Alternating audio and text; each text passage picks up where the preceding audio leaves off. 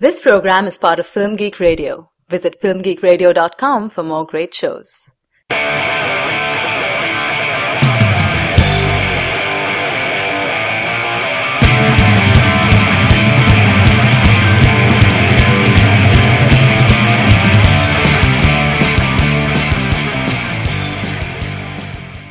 Hey movie addicts, welcome to Cinema Fix, your stop for the purest, highest quality movie reviews on the block. I'm Andrew Johnson, and I'm joined today by my fellow dealer, Monica Castillo.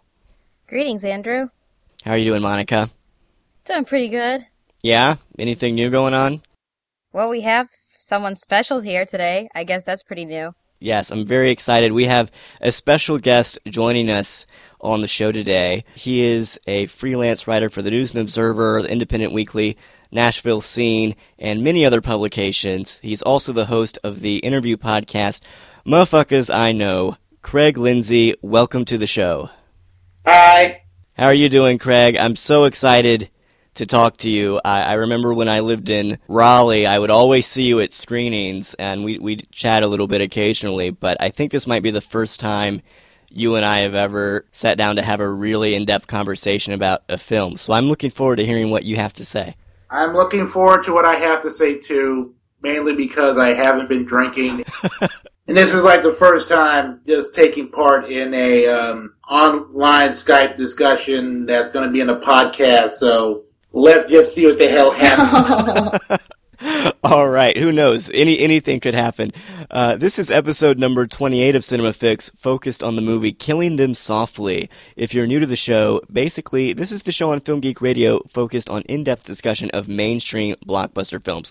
We are here to satisfy your addiction to quality conversation about the movies. And how it works is each week we release an episode in two parts. The first part, which you're listening to right now, is a 10-minute long, spoiler-free review of the film. That way you can get an idea of what we thought about it and whether or not it's worth your time to check out. And the second part is a much more in-depth analytical discussion that will contain spoilers. So if you've seen the film and would appreciate that kind of in-depth conversation about what works and what doesn't, definitely listen to part 2. As I mentioned, this week the film we're going to be discussing is Killing Them Softly. Monica, why don't you give our listeners a little more information about the movie? Sure thing. This movie was directed by Andrew Dominik, who previously did Chopper and the assassination of Jesse James by the coward Robert Ford. Thank God this title's much shorter. This is the modernized adaptation of the 1974 novel Cogan's Trade by George Higgins. Scoot McNairy plays Frankie. He's a working-class thug who's hired along with Russell, who's played by Ben Mendelsohn, to rob an illegal poker game run by one of the city's top gangsters. They succeed, but it isn't long before an enforcer named Jackie Coogan, played by Brad Pitt, comes to town to investigate, and then violence, profanity, and political commentary ensues. Here's a clip. Mickey. I felt like a man. Mick! You made me feel good. What? You gonna be alright? Tomorrow night? The next? Leave me alone. Look, I'm supposed to meet a guy, alright? I got a guy to take you around and all.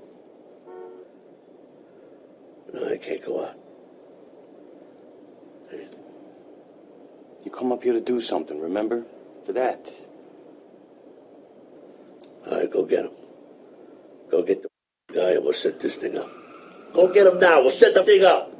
Go get him. You, I'm gonna tell you what you're gonna do. You're gonna go to bed. I'm gonna call you at 7:30. And if I don't wake you up, I am gonna drop a dime on a couple of cops I know. I'm gonna take you back to where you're supposed to be. Oh, yeah? Yeah. No ass. No more booze. No nothing. Get yourself a shower and go to bed. I'll get you up and tell you where you gotta be. I don't take orders from you. 7:30. Get some sleep. This is part 1 of our episode on Killing Them Softly, so we're just going to take 10 minutes to give some general thoughts on the film. I am starting the clock now. Craig, since we're very privileged to have you on the show today, why don't you go ahead and give us your general thoughts on Killing Them Softly? Did you like it? Do you hate it? Should people check it out? What did you think? Well, I enjoyed it quite immensely. It's a shame apparently nobody else in the country does at the moment. So true. It's so sad. I haven't checked like the reviews and the scores from mainstream audiences. Has it not been doing very well? No, box office, it was number 7.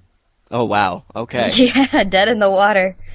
Which once again, the whole thing kind of reminds me why I hate everyone. Yeah, because I was thinking, oh wow, this movie is blowing me the hell away. I can't wait till it comes out, and then it comes out, and it just it's like when, the Roadrunner cartoons where Wile E. Coyote jumps up, just goes off the cliff and just makes that huge splat. Yeah. That's what Killing Them Softly is. Oh. That made a huge splat because Harvey is all preoccupied with the Silver Linings Playbook. Which is such a piece of trash. In my humble opinion. Yeah, it just goes for what is the most easiest to get awards for, and Killing Them Softly is not an easy film to describe as well as get in audiences, because it's by Andrew Dominik, and of course if you're aware of his previous work, Chopper, and The Assassination by Jesse James, starring somebody. He makes films. He's made films that are very complex. It's kind of like these very existential films regarding criminals, trying to get into the psyche of the criminal mind in a way that's very adept and at the same time very relatable. And Killing Them Softly is no different. It is a very brutal yet artful film about the criminal underworld. And also, and this is just my personal opinion of it, it's kind of like the scathing satirical indictment of our downsizing culture that I wanted Up in the Air to be. Oh yeah, I would agree with you. There's definitely some political and social commentary going on in the film, and we can talk about that more in part 2. So it sounds like you liked the film. Monica, do you agree with Craig? Is this a really great movie that people unfortunately aren't going to see? Yeah, no, I went Friday night to go see it, opening night, and my screening had a couple in the very top back seat, you know what they're up to, and then there were about maybe 5 or 6 other just single dudes scattered about the audience, and then it was me by myself watching the movie. So that was very sad. But I loved it. I really did. No, I agree with Craig. I have some issue with the political commentary, but obviously I'll save that for part 2. But otherwise, I thought it was very masterful on how, they updated it, because it was originally based in the 70s, so it's like it was really brought up to speed. It's not really Tarantino because he has his own distinct style, but it's again a very highly stylized violence, which, I would think there's an audience for, but they just didn't show up. I don't know. Well, right from the opening shot, I can tell that this was a movie that mainstream audiences might not be fully on board with. I mean, the opening shot, when it's introducing the credits of the film, it's cutting from this long shot of an alleyway with just trash blowing around, and you've got Obama's, I think it's his acceptance speech of the Democratic nomination, running in the background while the credits are playing, and it's cutting from that to the credits back and forth, and each time it cuts, it's just this very jarring cut where the soundscape completely changes, and it just is, it really kind of puts you on edge and is uncomfortable. And right as soon as that started happening, I could tell, okay, this is going to be an interesting movie. But I agree with both of you guys. I actually liked it quite a bit. I was really surprised by the amount of political commentary that was going on. I was surprised by how meandering some of the dialogue scenes were. A lot of the scenes will seemingly drag, and it's unclear what they have to do with the plot sometimes. But I actually really liked that, and I thought all the performances were great. I mean, Brad Pitt is good as usual, but even Scoot McNairy and Ben Mendelsohn, who people might have seen in certain films, but maybe they don't recognize the name. They're all really great. So I agree with both you guys. I thought the film was very good, and I was kind of, we can talk about this a little more in part two, but I was kind of interested in how Andrew Dominik casts these actors that we've seen in previous crime films and crime dramas. You know, you've got James Gandolfini from The Sopranos, you've got Ray Liotta from Goodfellas, people that you've seen in these famous crime movies, and he kind of will twist our impressions of them and kind of subverts our expectations of them. So I thought that was really interesting. But yeah, is there anything else you'd like to say in general about the film, Craig, before we move on and talk spoilers? Well, apart from, if you still haven't seen it, go see it, because I don't know. Don't let it die. But that's the whole thing, because like I started saying, I'm just like, man, this is so amazing. I was bored. I mean, to me, the thing just was just my type of, and I don't even know what that says about me. I just love the performances, and you're right, there's like so many of these familiar faces in in this film who are, very well acquainted with films about crime and pulpiness and everything, and it's almost like they're subverting their usual MOs in these films.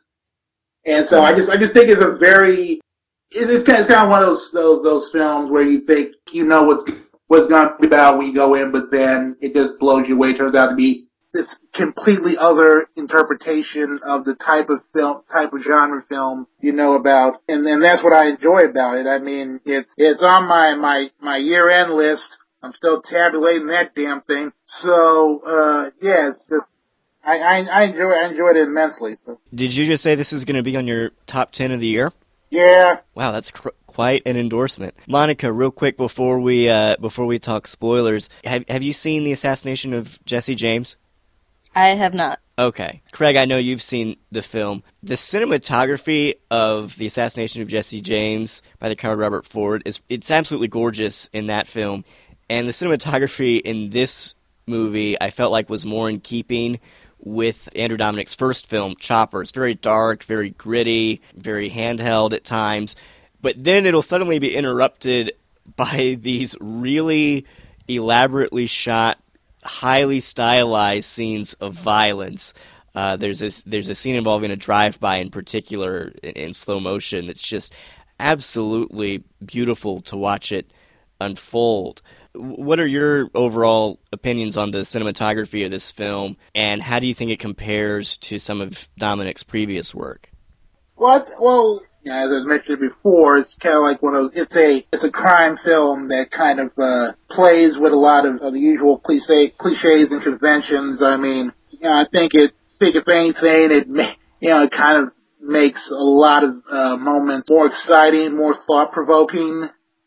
The way he does so. I mean, because there are scenes throughout the movie where it just goes in this entirely different visual strata that you're just like you're just sitting there, just like, what the hell exactly am I watching? Because it's like it's not really anything I've seen in other films of this ilk, and that's one of the reasons why I got captivated by it, because like you could tell that Dominik was not going for just a regular crime film. Yeah, when you make a film that's kind of like Scorsese, everybody instantly thinks when they hear about it, when they eventually see it, oh, he's just aping Scorsese. I don't think even Scorsese has tried some of the tricks that he pulls off in this film. So I was once again very captivated by the whole thing. All right, Monica, any final thoughts on Killing Them Softly before we talk spoilers? I guess I was gonna pick on, you were like holding up the intro so highly regarded or so, and I don't know, that intro I kind of felt was very overtly art school. Like that's what I expect. Oh, sure. Like that's what I expect to see out of a student film. So I was kind of like, oh no, please don't suck. And then it got better. So I don't know if maybe it's the same effect that it had on most people that went and saw it. I have no idea. But I might be being very nitpicky on that. I totally see what you're saying. I just felt like from the very beginning it was clear that this is a movie that could alienate certain people just based on how that opening sequence was edited. But All right, I think that'll wrap it up for part 1 of our episode on Killing Them Softly here on Cinema Fix. Don't forget to tune into part 2 of our discussion for a much more in-depth look at the film, and don't forget to tune in next week when we'll be discussing Anna Karenina. We'd love to get your feedback on the show. You can email us at cinemafix@filmgeekradio.com or comment on the website at filmgeekradio.com. You can also subscribe to the show through iTunes. So if you liked this episode, please write us a review. That would really help us get the word out about the show. You can also donate to us through the website. We really appreciate your help. And don't forget to check out other great shows on Film Geek Radio, including our latest show, all about the ABC series Last Resort, Dispatches from St. Marina. Craig, thank you so much for appearing on the program. Where can people find more of your work? Well, first off, wait, have any of y'all seen Anna Karenina yet? Yes. I have not seen it yet. Monica has. I'm going to go see it this week, and we're going to talk about it next week, just because I really don't want to see that Gerard Butler film that's coming out. So, hey, but I'm just saying, just like I saw that the Anna Karenina, and it was just too damn much. Okay, good. Okay, thank you. Too busy.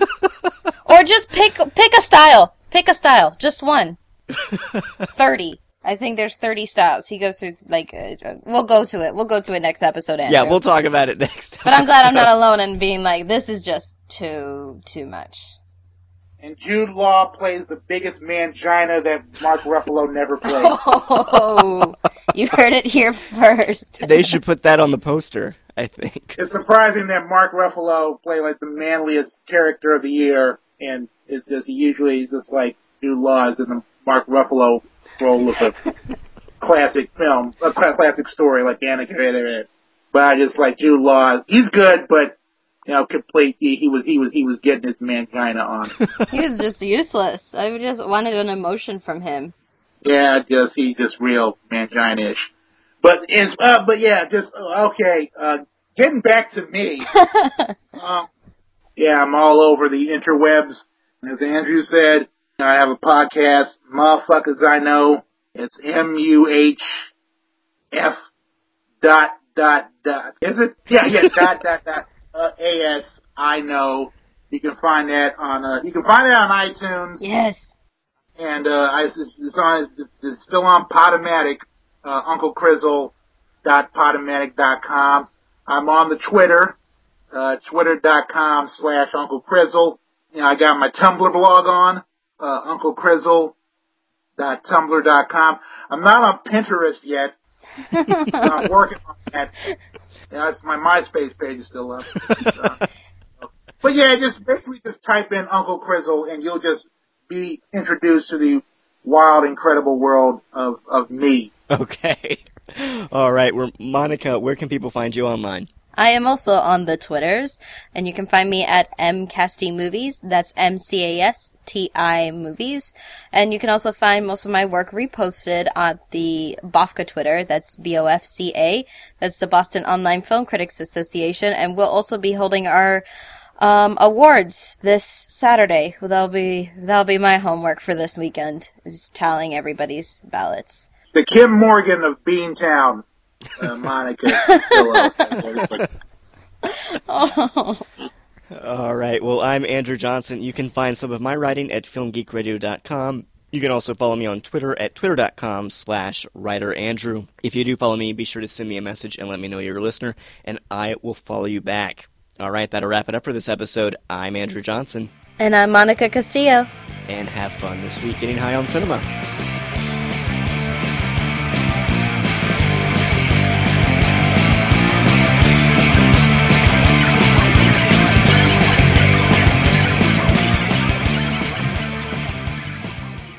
This has been a Film Geek Radio production. Film Geek Radio! Yeah.